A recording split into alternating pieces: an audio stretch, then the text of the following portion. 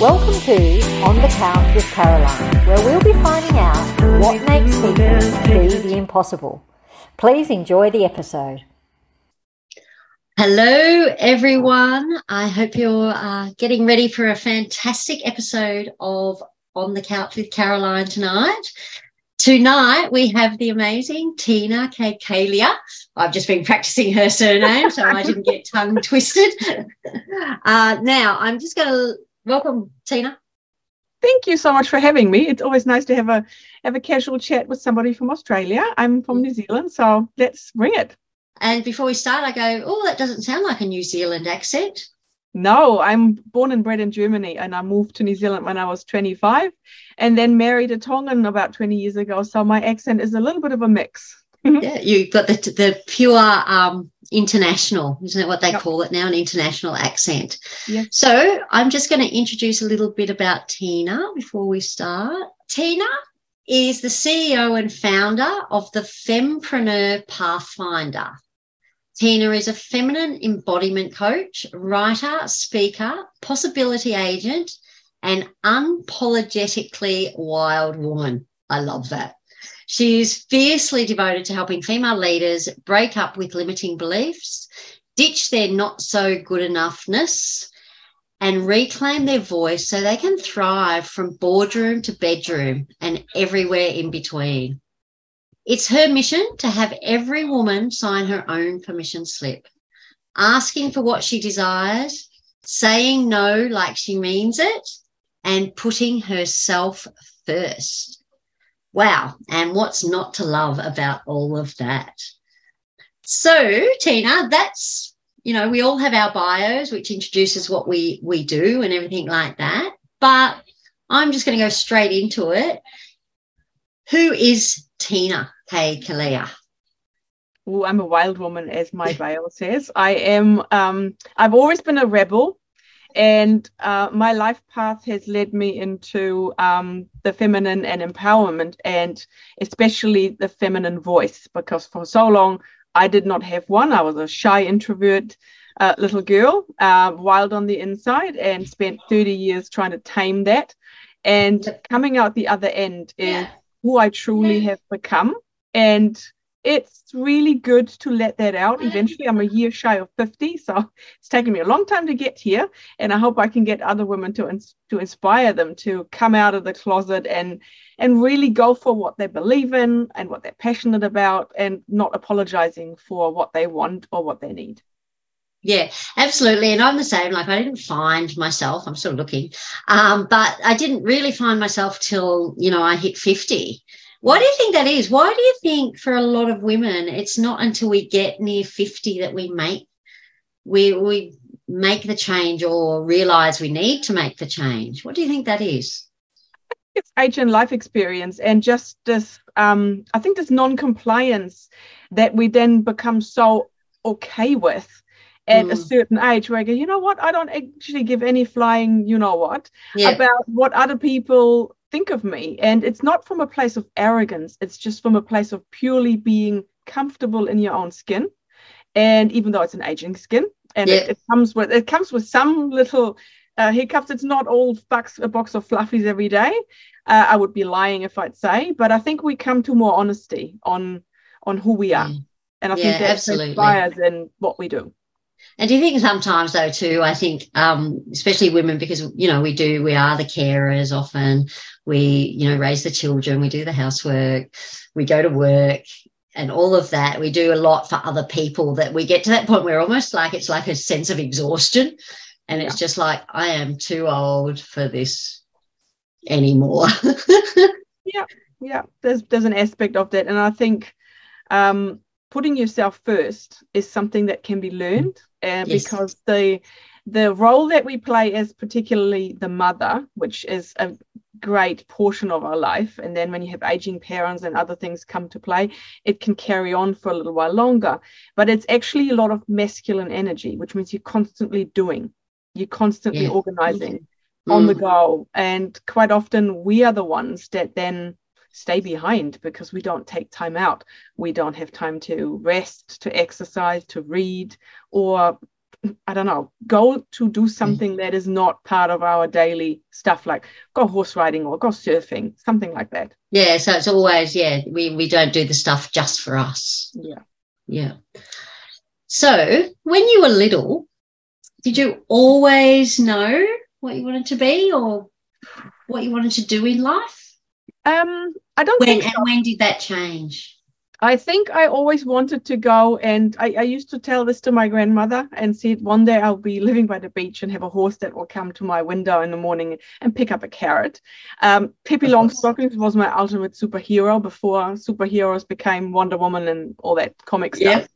So I always knew that I was going a little bit against the grain, but where I grew up, that wasn't necessarily something that was encouraged. Everyone kind of used to have their trodden ways. It's the village, you have the kids, and you settle down and do that stuff. I always wanted to travel, and I was a bit of a wild card rebel, but I didn't know exactly what I wanted to do. So I thought a career was something to strive to, because you want to go places, you have to work hard for it. That was a perception back then that was given to me by my childhood conditioning, and that led me to burnout later on.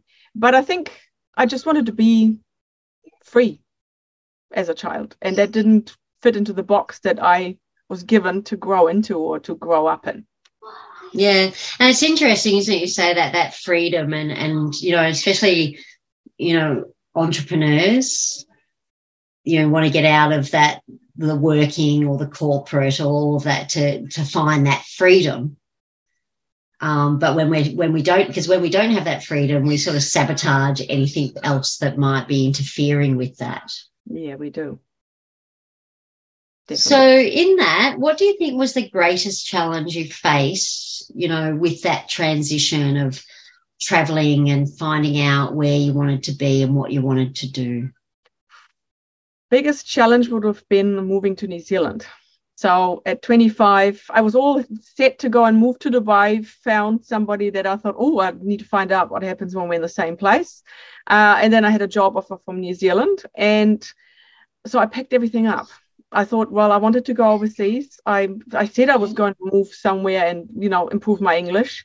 And then the offer came and I go, okay, I'm going. And that certainly had a barrier of, just a great unknown. Even though I traveled, I packed everything in. I'd given up the apartment, sold everything, had a little crate with stuff I need to feel like home. And that was on the way to New Zealand, and I backpacked the Pacific Islands for 3 months and was waiting for my work permit to come through. So when I arrived, I said goodbye to my best friend who traveled with me. So she went from Fiji back to Frankfurt, and I was sitting there waiting and had no idea what was going to happen. I knew the owner of the company who got me into New Zealand, but that was about it. And boy, did I not anticipate the language and the Kiwi accent being so tricky. And anyone who maybe from another place and had dealt with Australia or New Zealand will probably know what I speak of. Yes, look, even as an Australian, sometimes I go with the New Zealand accent. Can be. What did you say?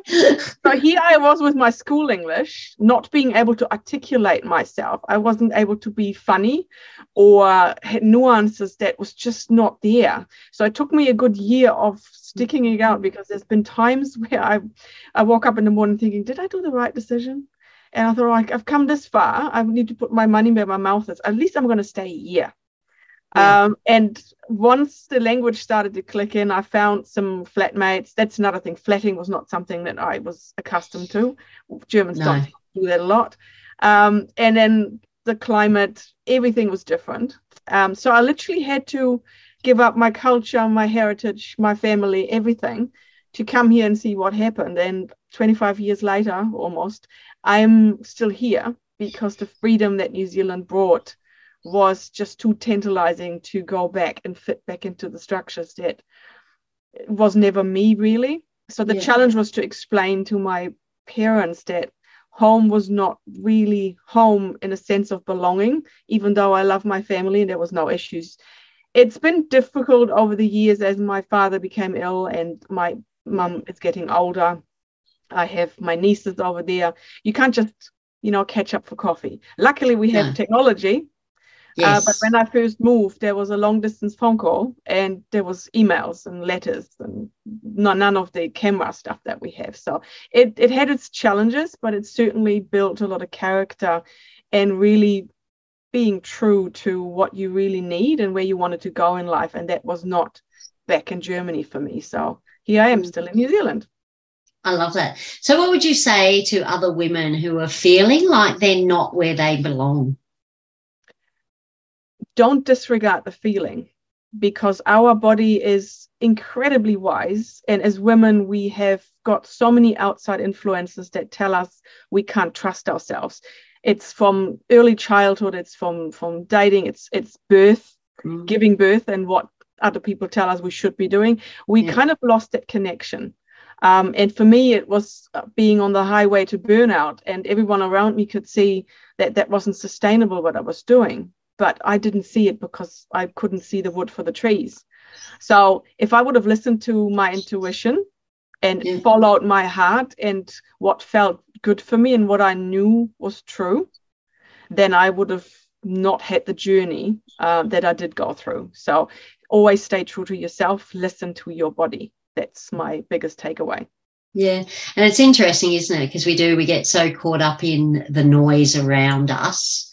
And I think sometimes, like I said, technology is fantastic and I love it. I love my technology and all that, but it does sometimes make our life lots of distractions, lots of things happening. We don't have a lot of downtime, which is when we sort of connect with ourselves.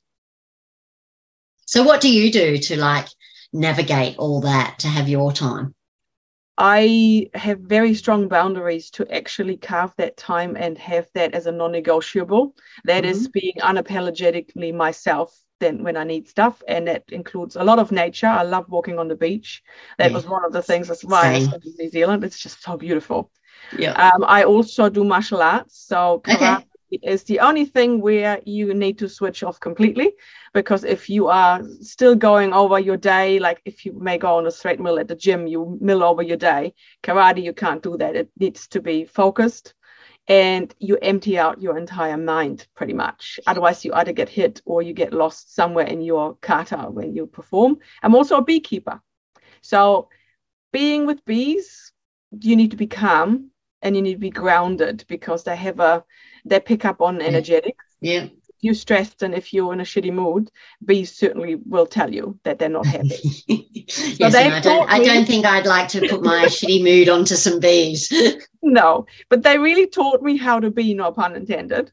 And it's a beautiful hobby, and it brings you into nature and really with your intuition and stillness and very slow movements. So I really enjoy that. They are my three things that I always make time for. Yeah, and I think that it is so important. I have my non-negotiables, and it's important to have that time, especially, like I said, as entrepreneurs, and that we tend to be wanting to do things all the time, and we're curious and let's try this, let's try that. But you need to balance that with things that are a little bit more mindful. Yes. And I always say, even with your karate, it's a mindfulness practice more than an exercise, isn't it? It is. It combines all of it, and it's great self-defense. So I can hold my own if someone wants to something. So anyone out there thinking they're going to mug Tina in the street, look at that face, because it will get you. Yeah. I'd like to think that I give myself a better chance to be able to know what to do with having a black belt. So. Yeah, absolutely. I think it's really important to have that confidence as well. So who has had the most influence on you throughout your life? Oh, that's a hard one. I think there's several people. There's a friend of my parents who was very bohemian, had a house in Greece, and we spent our summers there, who traveled the world, did all sorts of interesting things, who ignited that travel, the wanderlust, like they say, in me. My mother has certainly been an influence on me my entire life. And as we have grown both older, because we're so alike, it used to clash a lot. Yes. And as mothers and teenagers, that's not a harmonious time. No, never. But as we transition through my decisions to stay in New Zealand, and she comes out every 2 years, we have really learned to mirror each other in a way. And at 73, she's a rebel from way back, but in her own ways. Yeah. And she now admires that I do some of the things that she wasn't able to, or didn't give herself permission to. Yes. But she has really leaned into her wild side. She's currently in Morocco on a motorbike trip on a BMW through the Atlas Mountains with her partner. So how good is that? I know. And she asked me, "Oh, do you think I should go?" I said, "Hell yeah." Yeah, there's a yes from me. Yeah. And bring me something from the souk in Marrakesh. Yeah, my mum's loves, that's where I get I think my love of travel from too. Like my mum's 81. She'll probably kill me if she's listening, because I think she might be 80. We had her 80th last year. But same, she's off to Iceland. Wow. You know, in the middle of the year. So still traveling, you know. Nice. So I go, yeah, that curiosity and wanting to see the world. I definitely have that. Talking about the world, if you could change one thing about the world, what would it be? Get outside more, spend time in nature. We spend all our time indoors, and I think people go to different places to relax and to drop out, well, I wouldn't say escape. But there's a very beautiful quote that I use frequently: is the only way out is in. So if you want to get in balance with your inner self, go outside.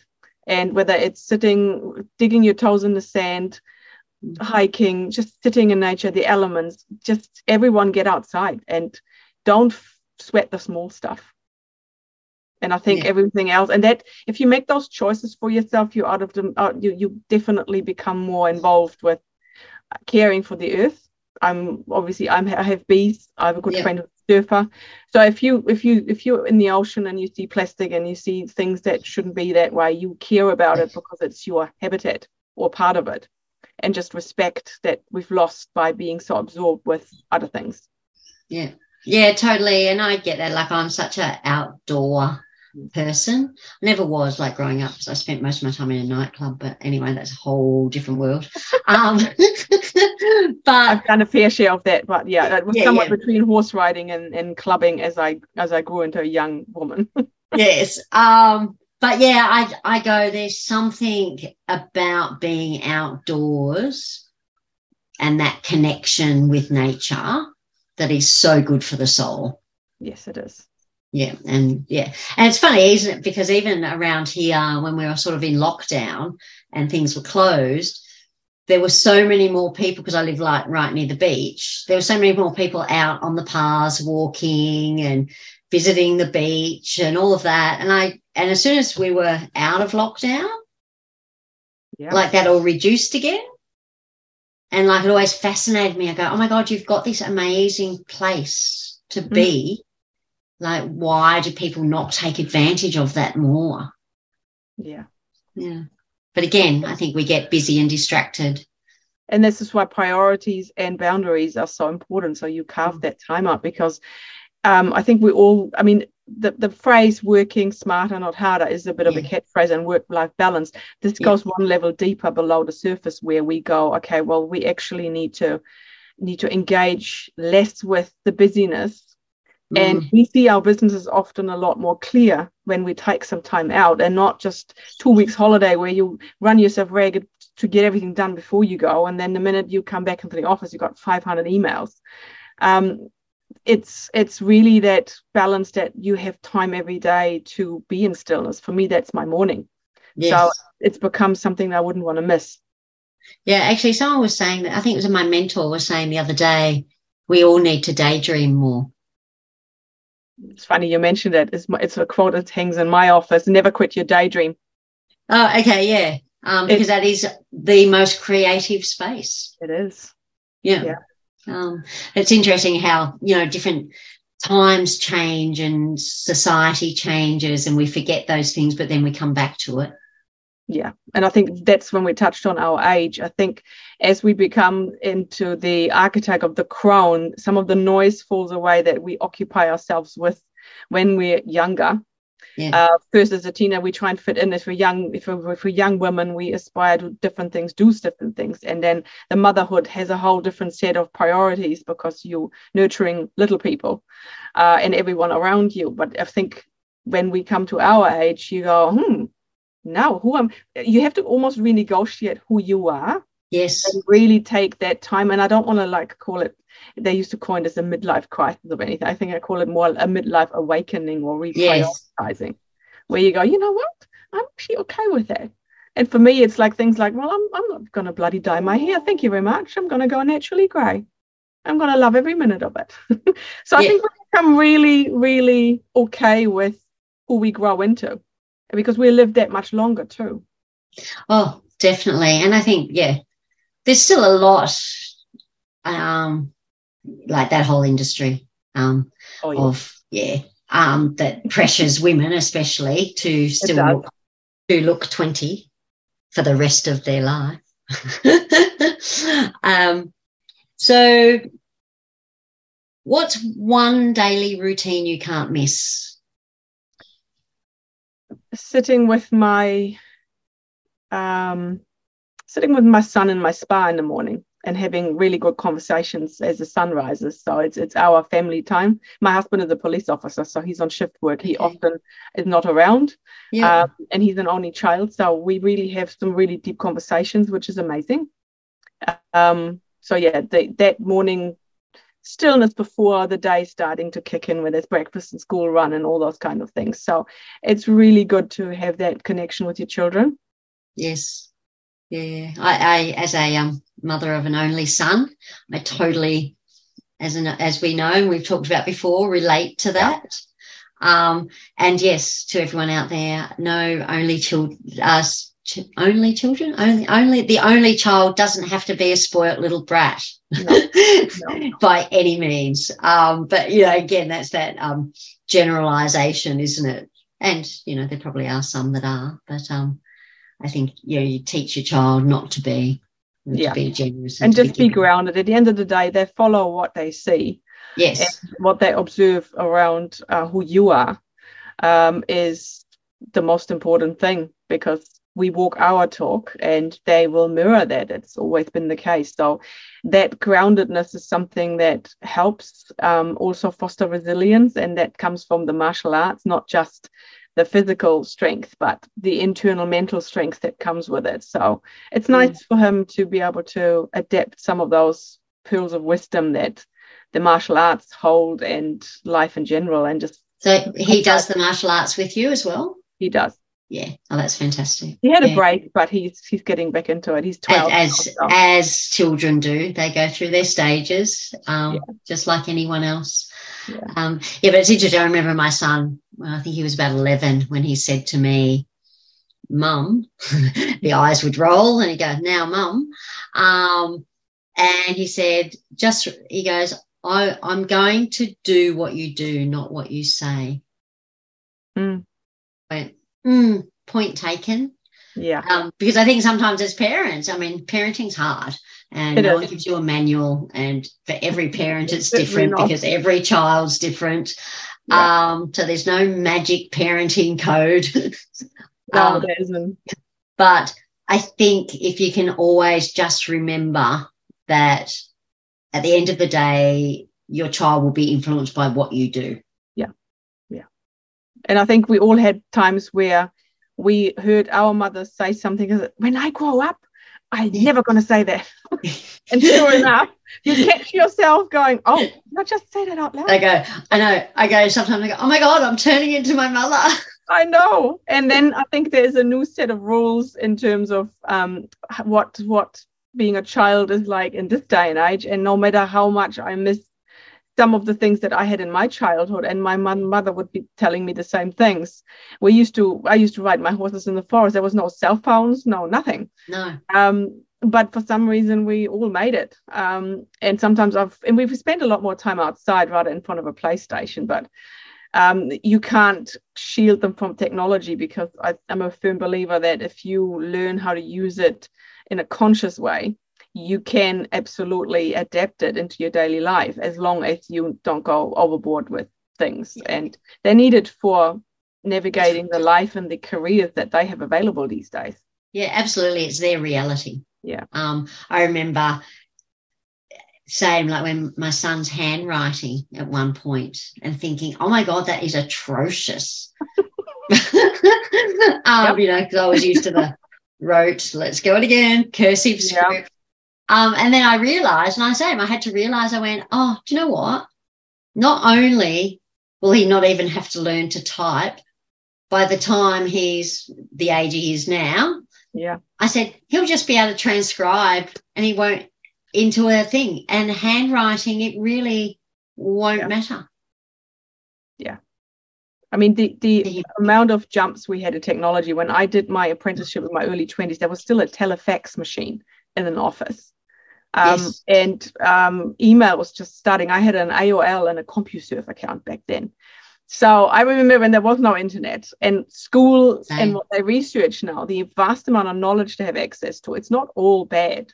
It's just how you use it and how you adapt to it in a conscious way. So I remember getting excited when at my first job, I got to use an electric typewriter.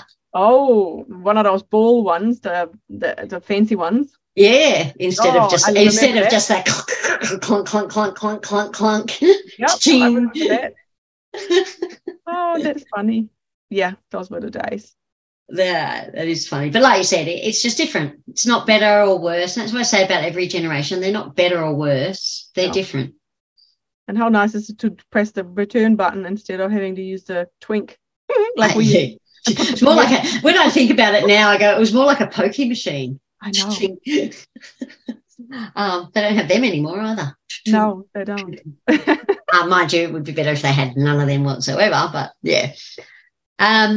So what advice would you give to someone if, a new coach, obviously a coach, what advice do you give if someone's like stuck and they know they want something, but they just don't know how to get it and they're too scared?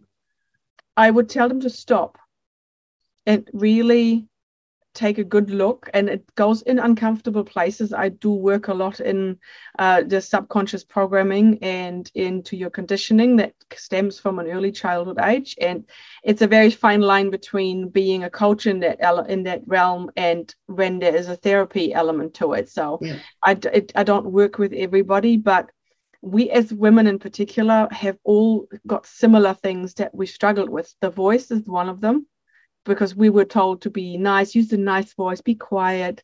I've interviewed somebody recently for a summit, and she said, I come from an area in America where girls were supposed to be seen and not heard. And I go, oh my goodness. Well, that is so inherent in that generation that needs to be worked on. And I used to be, if someone would have told me I'm going to be on a podcast or let alone on stage, I would have gone, heck to the no. I used to get nervous even having to stand up in the classroom when I was 11 and 12. I would have rather be in the background. And I think that plays out in a career, whether it's in our own business or in our careers, that if we don't express our message and share our ideas freely without the fear of being seen, we do not achieve what we're stepping into. So I work a lot with that, the voice, and obviously we have similar conditioning around abundance and money and receiving. As women, we feel weird. I mean, if you think of someone giving you a compliment, 9 times out of 10 a woman would go, oh, that's nothing, it's just me, instead of saying, wow, thank you. So honing in on some of those things that hold you back to where you want to go is often where that stuckness comes in, because we want something and we know our body will tell us, oh, my job doesn't fulfill me anymore, this is not feeling good anymore. It can be the same with a relationship, for example. But I really, really encourage women to stop, to take stock, to really look at different elements of their life and see what is still in alignment and what you may be doing because it's a habit or it's something that you always done, and really being honest with themselves, because that takes courage, because we all have things under the surface where you go, oh, that's not one of my things I'm most proud of. It may be how we react to something. It may be, I don't know, smoking, or it can be any number of things. So there is an element of that uncomfortable deep dive into your unseen world, and really coming out of that. But you need to stop and be still and really find the courage to take those steps. And I, again, like that, it's really important, isn't it, to be honest with yourself and acknowledge the darker bits, the not so good bits, because, that's why I always say, like, you can't change anything until you acknowledge it first, but without the judgment. I think in our line of work we come across that a lot. Where you have to go into the uncomfortable places for change to happen. And that's why I like go now. Like I go, oh my gosh, if like there's chaos happening or I'm emotional, I get a bit excited because I go, oh look, change is happening. And just reframe it to it being a positive, because like you said, most of my life in my generation, I mean, kids were seen, not heard. Then the boys, as they got older, were allowed to talk, but the women, in workplaces and everything were, don't be too assertive, don't be too sexy. You're not sexy enough. You're not strong enough. You're too, it was either or. Like it was a no-win situation, really, which left us all going, oh, I don't know who I am or what I want to do. But, So what is on your next life adventure? Like what's Tina's goal? I'm going to be moving away from the city, and I will be moving somewhere more remote, as long as there's internet access. To have that horse, it's time. My black Frisian. Oh my God, that is like literally my favorite horse. And Black Stallion was my favorite movie. Yes, I used to grow up with horses, and I just love everything about them. And it's time. I always said I will have one day, my own. So that's on the card. And I'm launching my own book called Corporate Rewilding, which is the story of breaking through, going through the fire, really, to get out from where I was, through all the hardship and the breakdown and the burnout and the depression, to then come out the other side and share a little bit along that. So that is for me a huge goal. It always has been. I always said I want to write a book.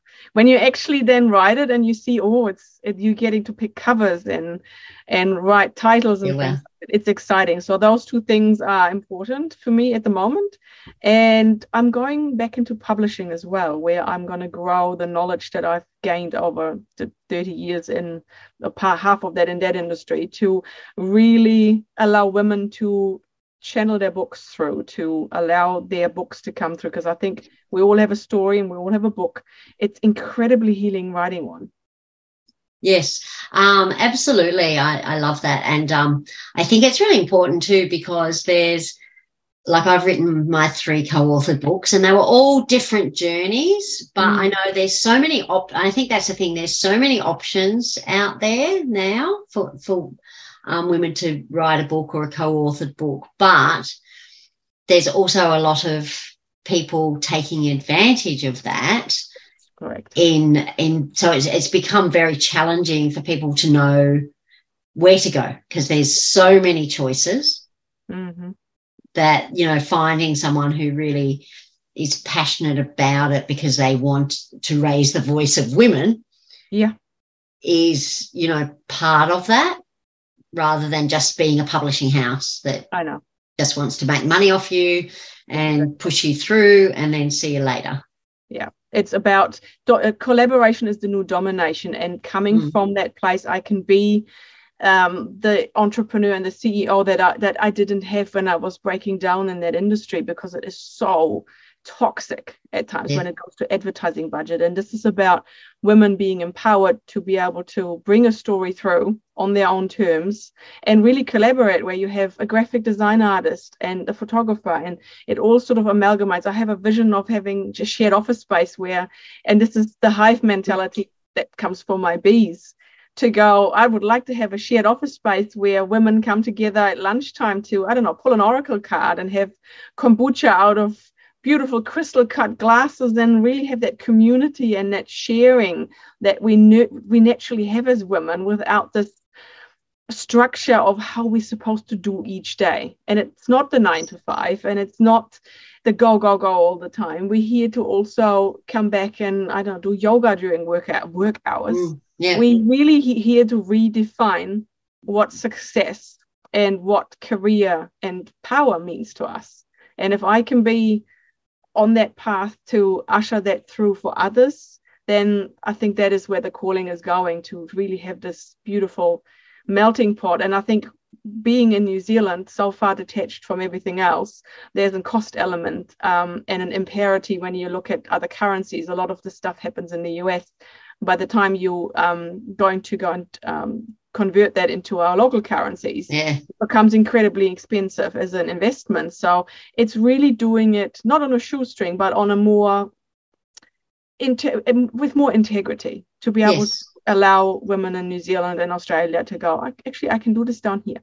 Don't have to run off to Asia or to Europe or to the US. Let's write books here and have fun. Yeah, excellent. So if anyone wanted to work with you, find out more about you, find out like what services you have, how could they get in touch with you? The easiest is my website, which is thefempreneurpathfinder.com, and there's a link. I'm sure you'll provide that one. Yes, I'll put the links in. It's got it's a hybrid of business coaching and personal coaching, where I go and work with, I call it the Fempreneur Pathfinder for a reason. It's really excavating where you're being held back, especially in the area of not being good enough in your voice and your confidence. But I also have the business acumen to go, okay, if you want to start up and break out of corporate, there is ways that I can assist with actually goal setting and getting to places. There's still structure around it, but I liken it to creating a riverbed for the water to flow into. So you can be creative with your brand and with your message, but it still needs a business structure so you can actually make all of those goals happen, but in line with your feminine essence. So you honor your cycle, you honor your energy, because we're not the same people every day. Men can rise with the sun. They can do the same thing day in, day out, and never feel out of sorts.